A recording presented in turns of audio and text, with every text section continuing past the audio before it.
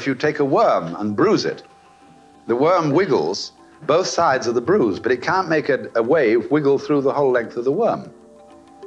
And there was a very strange man called Wilhelm Reich who said that most people have a thing like the worm's bruise across their diaphragm, so that they find difficulty in wiggling all the way through.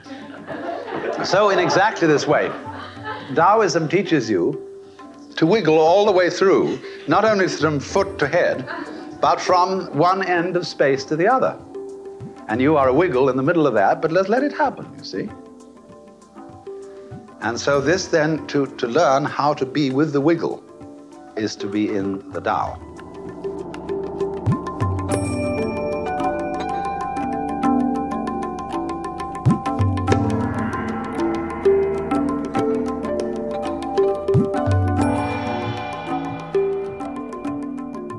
Welcome to Being in the Way. I'm your host, Mark Watts. Our new podcast has us diving deep into the archives, in particular to the Taoism talks where we come across being in the way.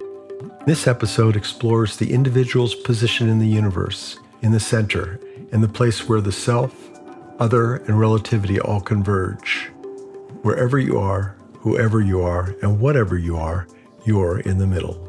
The experience or sensation of the self, of being I, puts us in the center of our perceived world, and yet at the same time, the self relies on what has been defined as others to know its boundaries. And this is also to say the two are interdependent. But in due course, the nature of polarity reveals itself as being and not being, as two sides of the same coin.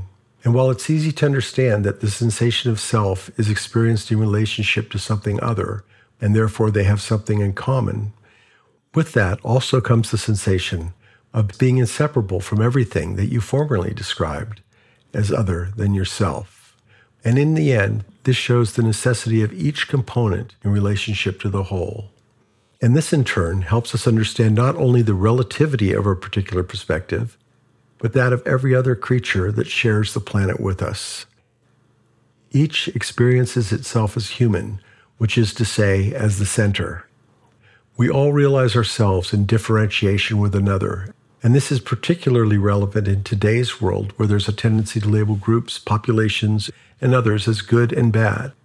My father used to speak about the necessity of in-groups defining out-groups in order to know that they are the in-one, and pointed out that this goes on all levels of biology, including within our own bloodstream, where we realize that we wouldn't be a healthy organism unless all these wars and fights and plots and politics were going on between various cells.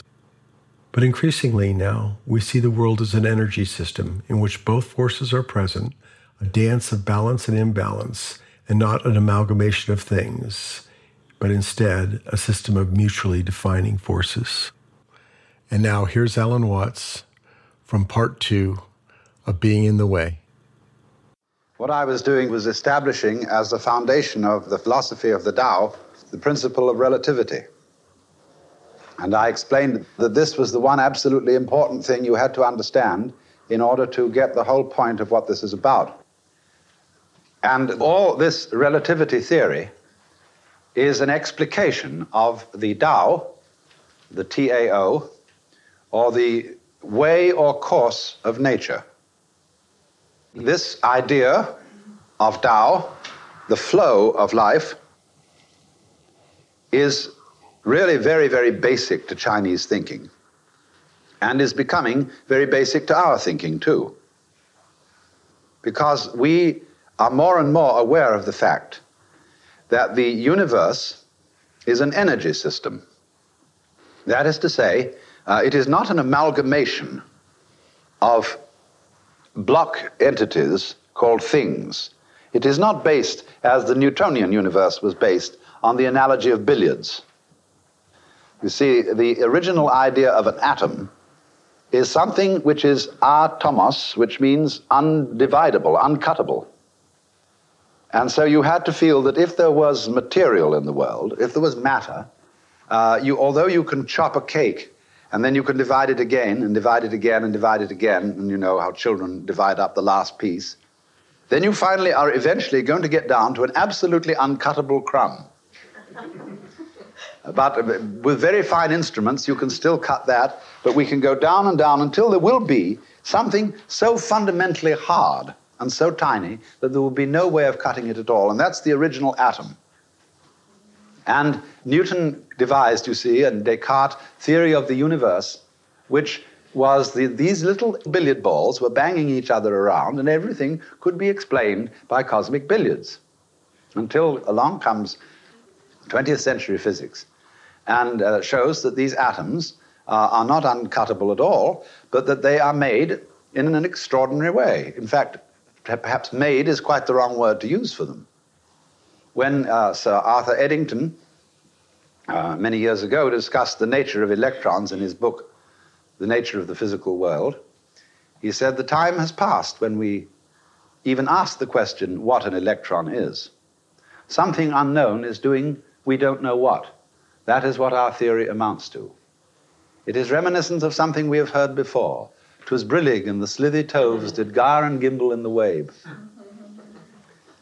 So, in other words, the transformation which took place in Western thought was this, that the operation of nature is not produced by the operation of force and energy upon stuff or matter. That was thinking about the universe by analogy with ceramics. And you don't need to think about it that way, although the ancient Hebrews did and gave us the idea of God creating Adam by making a clay figurine and then blowing the breath of life into his nostrils. And so ever afterwards it has become, Aristotle compounded this with his form and matter.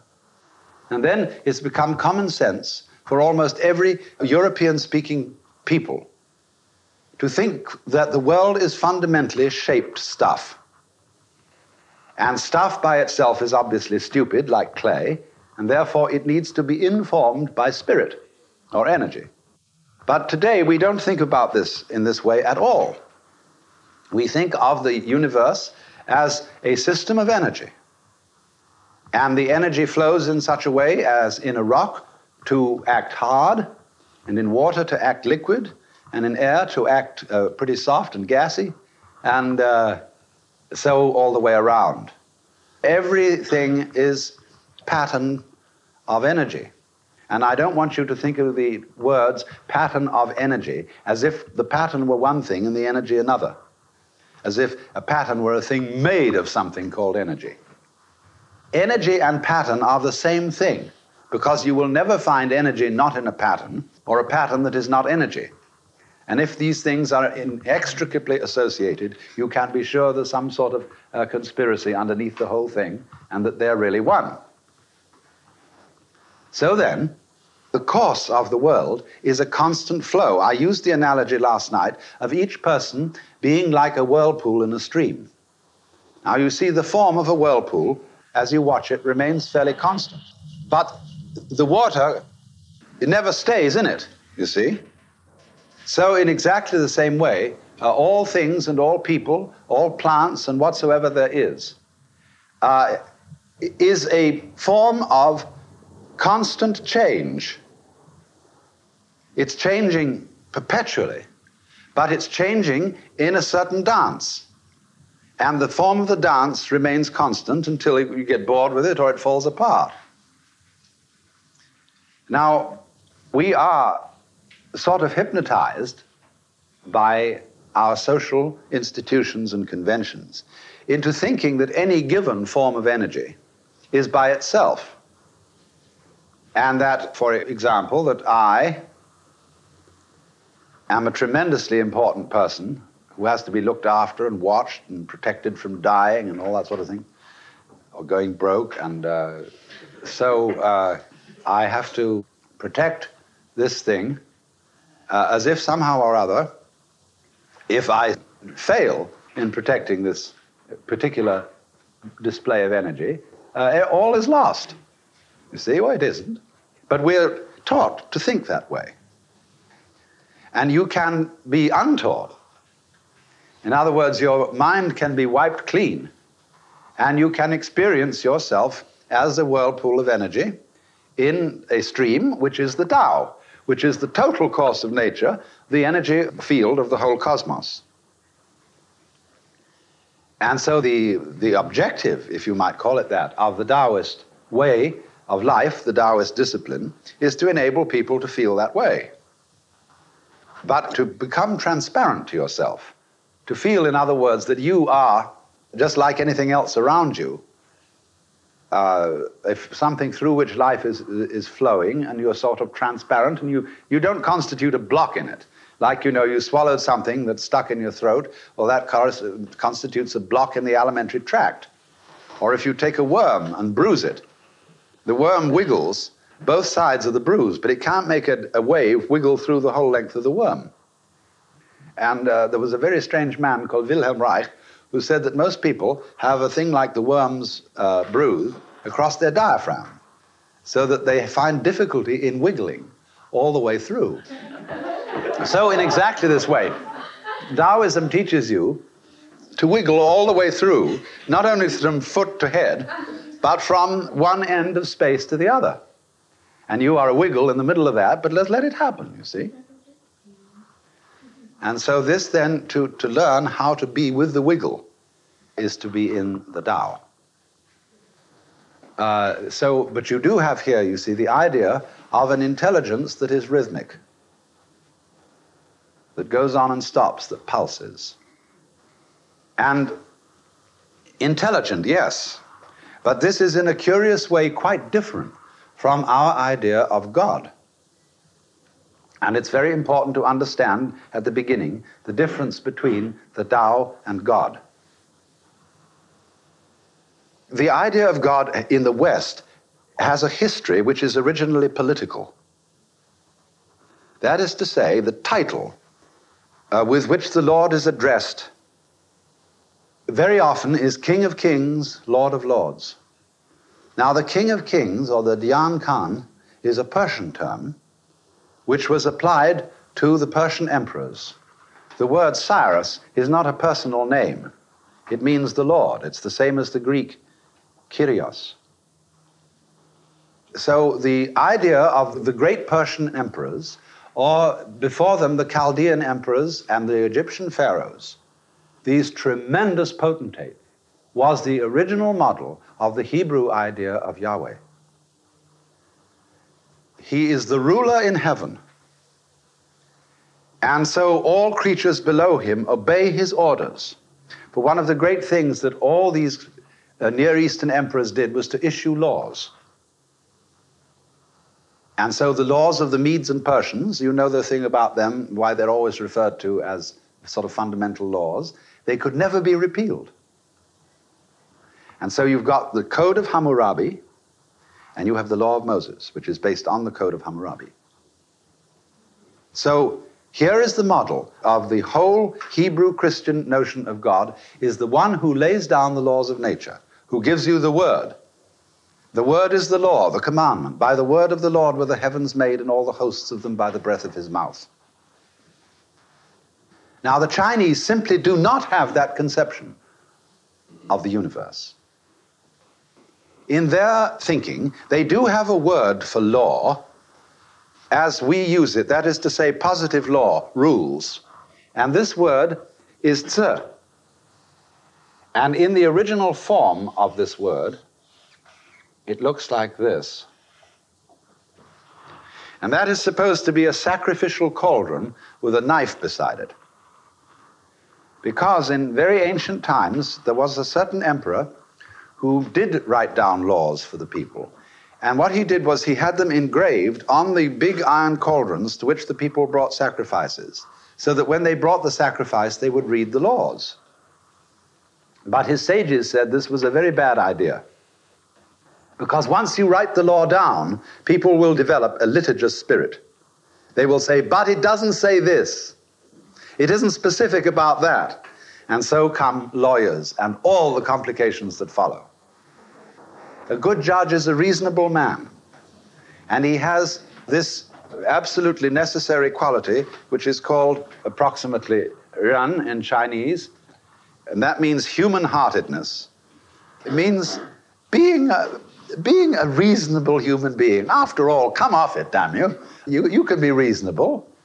And so it's a spirit of compromise, of balancing things out, and of generally muddling through. So the model of the political ruler who gives orders is not suitable for the idea of Tao. In one chapter of the Tao Te Ching, Lao Tzu says this of the Tao: "The great Tao flows everywhere, both to the left and to the right. It loves and nourishes all things, but does not lord it over them. And when meritorious consequences arise, or when merits are accomplished, it lays no claim to them."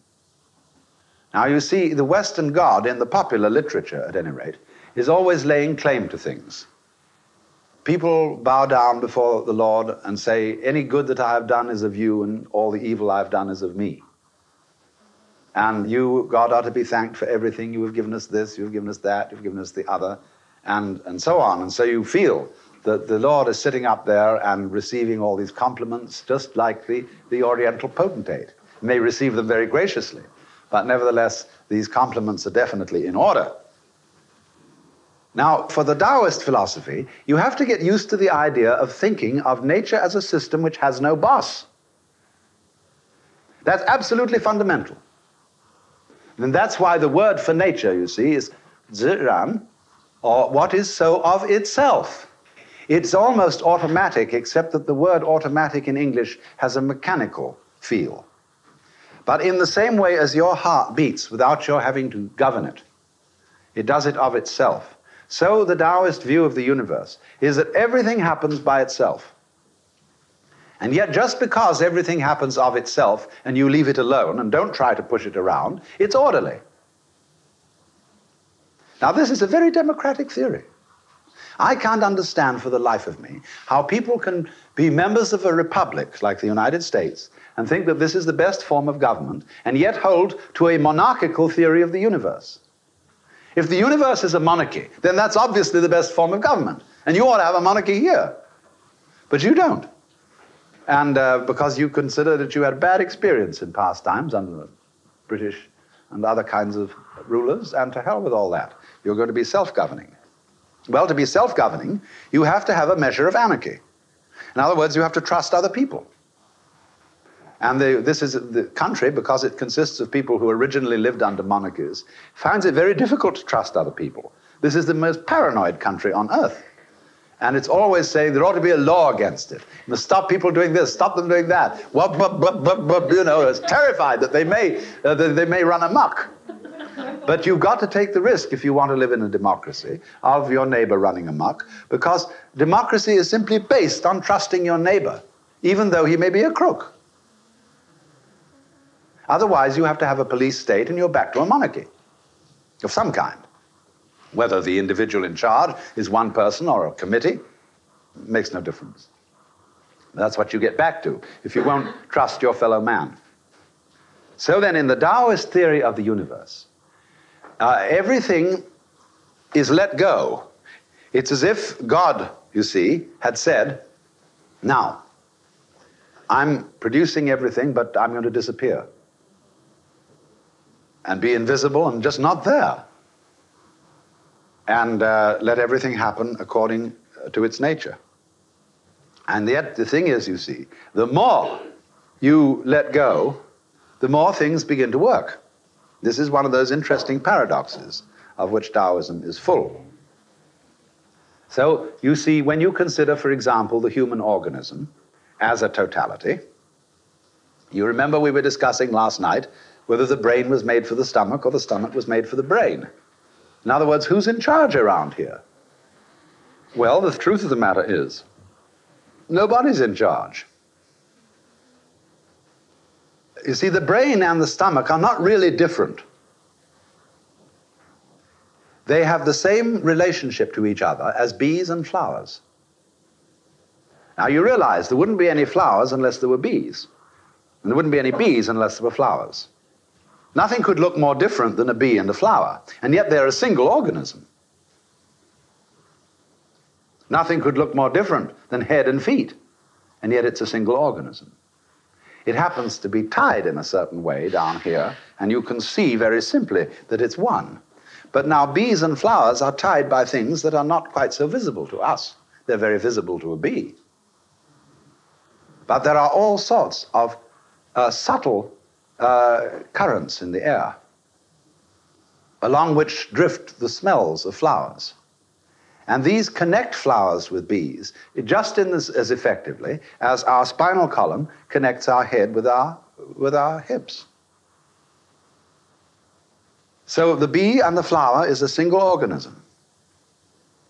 One part of it doesn't exist without the other part. And so you can't say, which came the first, bee or flower? It's like which came the first, egg or hen? They, as in the Chinese way of saying it, they arise mutually. And this phrase in Chinese means mutual or reciprocal. And this means to arise, to grow, to produce, or to be born.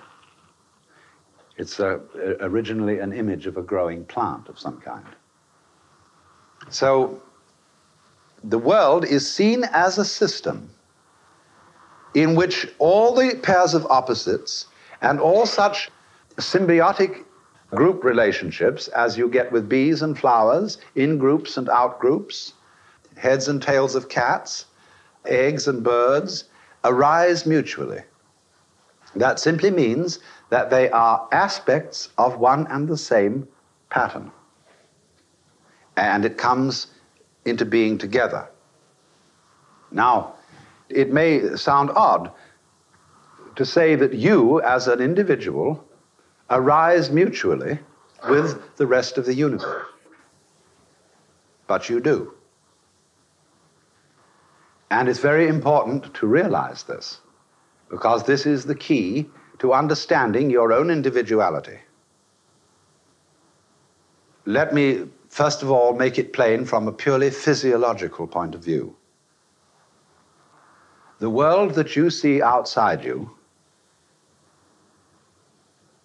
is a state of your own nervous system.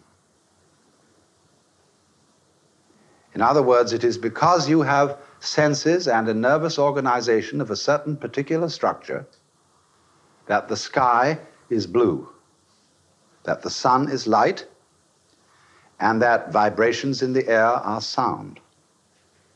You turn them into color, light, sound, etc. Because supposing I hit on a drum which has no skin, there is no noise. So if air vibrates and pulses but doesn't encounter an eardrum, there is no sound.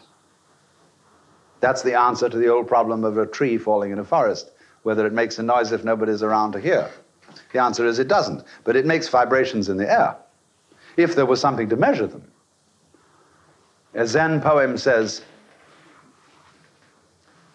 "The tree shows the bodily power of the wind." See, if the wind blows across nothing, nobody knows it's blowing. But if there's some sand lying around and the sand gets up and drifts, then you see the wind. In the same way, the sun can shine and shine and shine. But if there are no planets to reflect the light, space will be full of darkness. It takes two.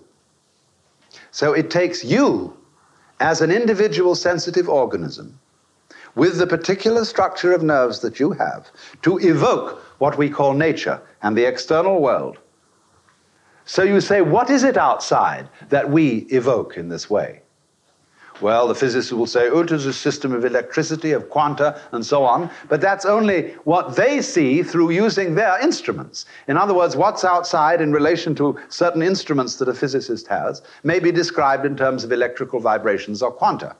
And these, if you analyze any scientific language, electricity, it comes down to some completely superstitious Greek expression. Some mysterious force, that's all it means. And it's like doctors will say, a person has neuritis, which simply means that his nerves hurt. No, you do. Watch out for these scientists. So, They don't know what it is. They can measure it, yes, they can number it, and by measuring and numbering its behavior patterns, they can predict what it'll do next, to a certain extent. But the point is that you, as a pattern of energy, which we call this physical body, you evoke the external world. But at the same moment, you are something in the external world. See, each one of you is in my external world, and I'm in your external world. So we are simultaneously in the external world, and yet we are evoking the external world and turning it into color and shape and hardness and softness and all these things, hot and cold, that we recognize. So the existence of the external world, as anything that can be thought about, imagined, or whatever, is created by the structure of your organism. And in turn, the structure of your organism is a function of the external world. See? So there is a reciprocal relationship, or what we might call a transaction, between you as an organism and the universe. So that we could say, if the universe were not here, you would not be here. If you were not here, the universe would not be here. And that direction is rather more difficult to understand. Because you say, presumably I was born at a certain time, and I will die at a certain time. And before I was born, the universe was there, and after I am dead, the universe will still be there for others. How then can you say that the whole universe depends on me? Well, that's very simple indeed. It depends on you not as something that lasts all the time, but it depends on you having been there some of the time. In other words, eternity is related to the temporal. We contrast the eternal and the temporal as a set of opposites. And you will see that we couldn't have eternity without temporality, and we can't have temporality without eternity. The fact, you see, that Socrates existed tells us a great deal about the world. If the world is capable of Socratesing, it makes it much more interesting. You see, the world once Buddha'd, Jesus, and it shows us the potentialities within the world that these beings did exist. And so, insofar as any manifestation of nature is symptomatic of nature, it shows us that the whole is expressed here in a, I won't say a part, because I don't regard individuals as parts of nature, like you cut up a pie and have parts of it. Individuals are all expressions of nature. But going back, the whole universe depends on the temporal existence of every single one of its expressions. And this in Buddhist philosophy is called, in Japanese, Jiji Muge. That is to say, the mutual interpenetration of all things and events. Imagine a spider's web and the dew of dawn upon it. And you look at this web and you see in every little drop of dew the reflection of all the other drops of dew. And if you look closer still, in every other drop of dew reflected, in the first drop of dew, you will see again the reflections of all the other drops of dew, and so ad infinitum. And this is the great Mahayana Buddhist diagram or model of the universe. Each one contains everything. You may be under the influence of a certain kind of 19th century nonsense, which said man is, after all, only a tiny little microbe on a rather, on an extremely unimportant planet, revolving around a minor star on the fringes of one of the smaller galaxies. You know? What a put down. But how exciting that this being, in just that unimportant sort of position, discovers that he can evoke the whole thing with his amazing body. And furthermore, since Einstein started scratching his head, it's quite legitimate to regard any place in the universe as the center of it. See, if you take the surface of a sphere, supposing that space is curved, perhaps an ordinary sphere isn't the best model. We have to have a thing called a pseudosphere to get a good model, but never mind. If you take a sphere, where is the center? Now, other than the point at the inside, where is the center of the surface of a sphere? Well, it's anywhere you choose. All you have to do is put your finger on it and then move that position so that it lines up with your vision. Take, for example, a mirror ball and look at it. You will always find that whatever you may do and however you rotate it, the center of the sphere, the mirror sphere, is right here. Wherever you look at it, you will be in the middle. See? So, any point in the universe can be regarded truly as the center. So, there's no reason why we shouldn't go back in an entirely new way to a kind of Ptolemaic theory of the universe, but a sophisticated Ptolemaic theory based on the 20th century, where we're still in the center, because we know now that space is curved. And so we can also go back. You see, in the 19th century, they got a legend going. You know what the pathetic fallacy is. The pathetic fallacy is the projection of human feelings, intelligence, and emotions upon non-human objects. The sea is sighing. The wind in the pine trees sounds sad. The sun is happy today. All that sort of thing is called the pathetic fallacy. But it's not so wrong after all. You see, what they wanted to prove in the 19th century was that intelligence resides only inside human skins, and that everything else outside is blind force, brute energy, dumb matter, and generally stupid. They couldn't see at that point that a human being is symptomatic of his environment and expresses his environment. So if you're intelligent, you are in an intelligent environment. There's no other way to it. Well then, now we see differently. We realize that everything that we see is human. That is to say, all that is outside us whatsoever is known to us by being translated into the shape of our brains, and therefore is humanized. You may think it anthropomorphic to conceive God as an old gentleman with a white beard sitting on a golden throne. But it is just as anthropomorphic to consider the nature of the universe in the formula E equals mc squared, because that too is a human, rational conception. And it's completely human. It's anthropomorphic. In other words, it is of the form of man. So everywhere you see a human universe in relation to which you exist, and it exists in relation to you. And it's as big can be, and you're as small can be. And it's as long and goes on forever and ever, and you go on for a limited time only.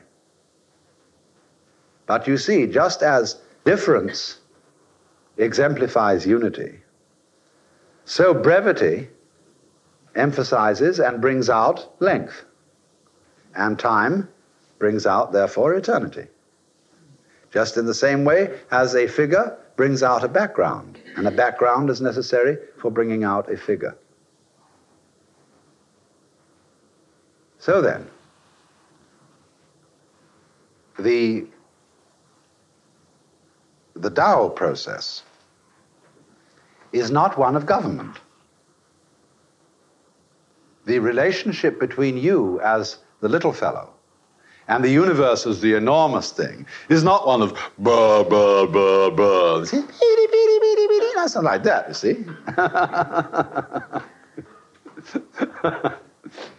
It isn't that political model. It is mutuality where there is an accord to move together like dancers who are wonderfully partnered so that you don't know which one is leading and which one is following. They just read each other's minds.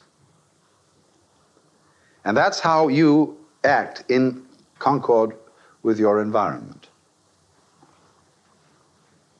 You arise together, not necessarily in time. It may start long before you arrive, just as the tree is growing before it produces any fruit. But fruit is implied in the tree. So people are implied in the cosmos. And so, as it were, you're there from the beginning by implication. Just as the apple is implicit in the apple tree.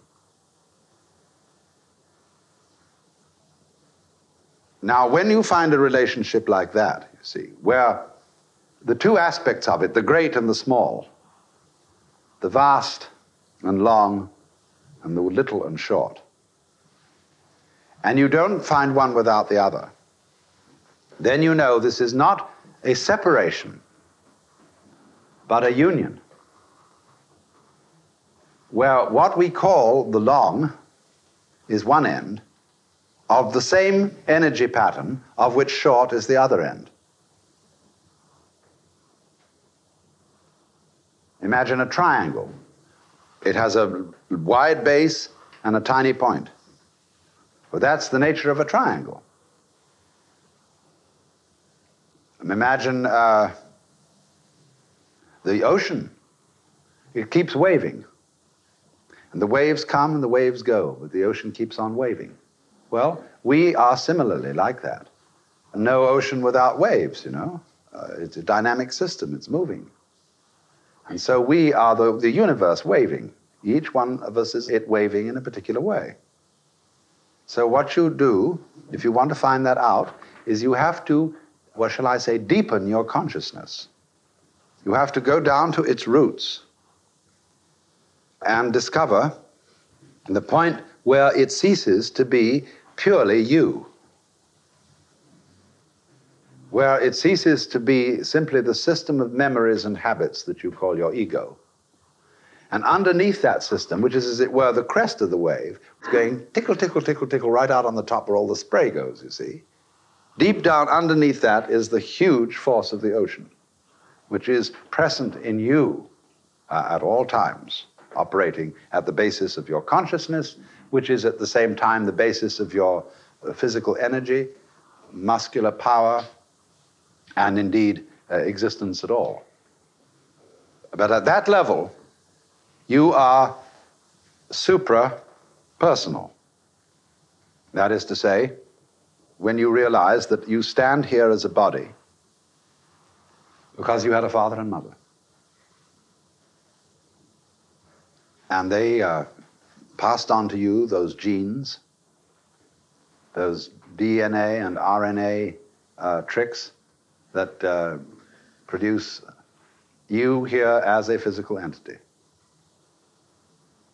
And of course, your father and mother had parents. And it goes way, way, way back. It's as if you see, there was, according to certain cosmological theories today, a primordial explosion which blew up and created the universe.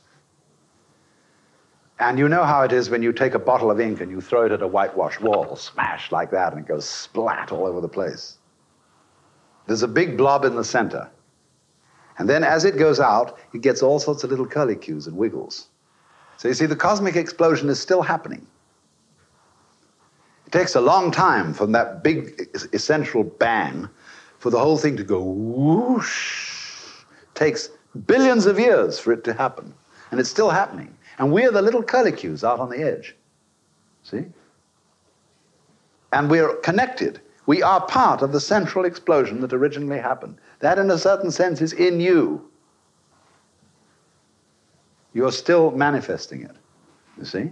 So when you consider yourself as a physical being, consider this hand. It is very ancient. Just like you pick up a stone. Say, how old is this stone? Well, scientists will say, well, it's about, comes from the the Pleistocene age, and it's probably, 4 million years old. But then you think, well, wait a minute. You mean 4 million years old? Where did it come from? What was it before it was a stone? Well, it was something or other.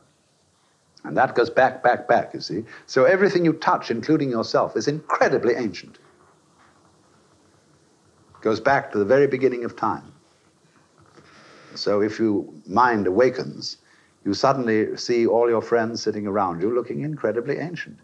I don't mean in the sense of old and haggard, but like angels, like eternal beings who were always there from the beginning. This podcast was produced with the help of the Ram Dass Be Here Now podcast network.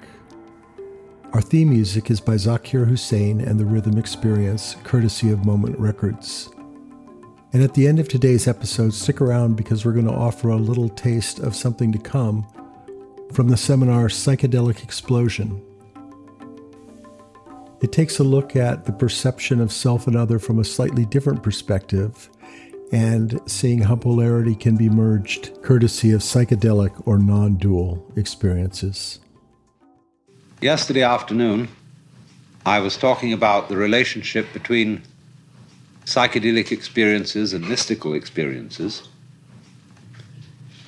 and pointing out that there were really two major features in common.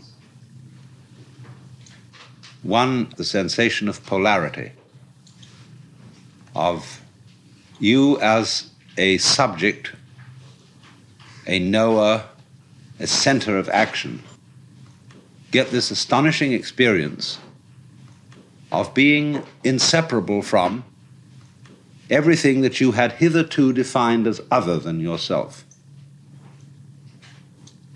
Because you understand that the sensation of self cannot be experienced except in relation to the sensation of something other. And therefore that there is something in common between everything experienced as other and everything experienced as self. It's as if there was sort of a conspiracy, like Tweedledum and Tweedledee agreeing to have a battle. And you see, and you have the vivid sensation of the motions and behaviors going on inside you, which are voluntary, being simply, as it were, the other face of all the motions and behaviors that go on, whether inside you or outside you, that are involuntary. As if they were two sides of the same coin, dancing together. And this is a very fascinating feeling, and a very good feeling, if you have there's something iffy about this, which I'll come back to. But a very good feeling, on the whole, because you feel that the whole arrangement of life, of the world, of the universe, is fundamentally harmonious. Even though you can understand that there are tragedies and agonies, nevertheless, for some peculiar reason, you see that those are, shall I say, bands on the spectrum of experience. The spectrum of experience is vast, is multidimensional, and that the energy of the world is playing on all parts of the spectrum. So it ranges, you see, on the what we could call the pleasure-pain scale, from extremes of ecstasy to extremes of agony.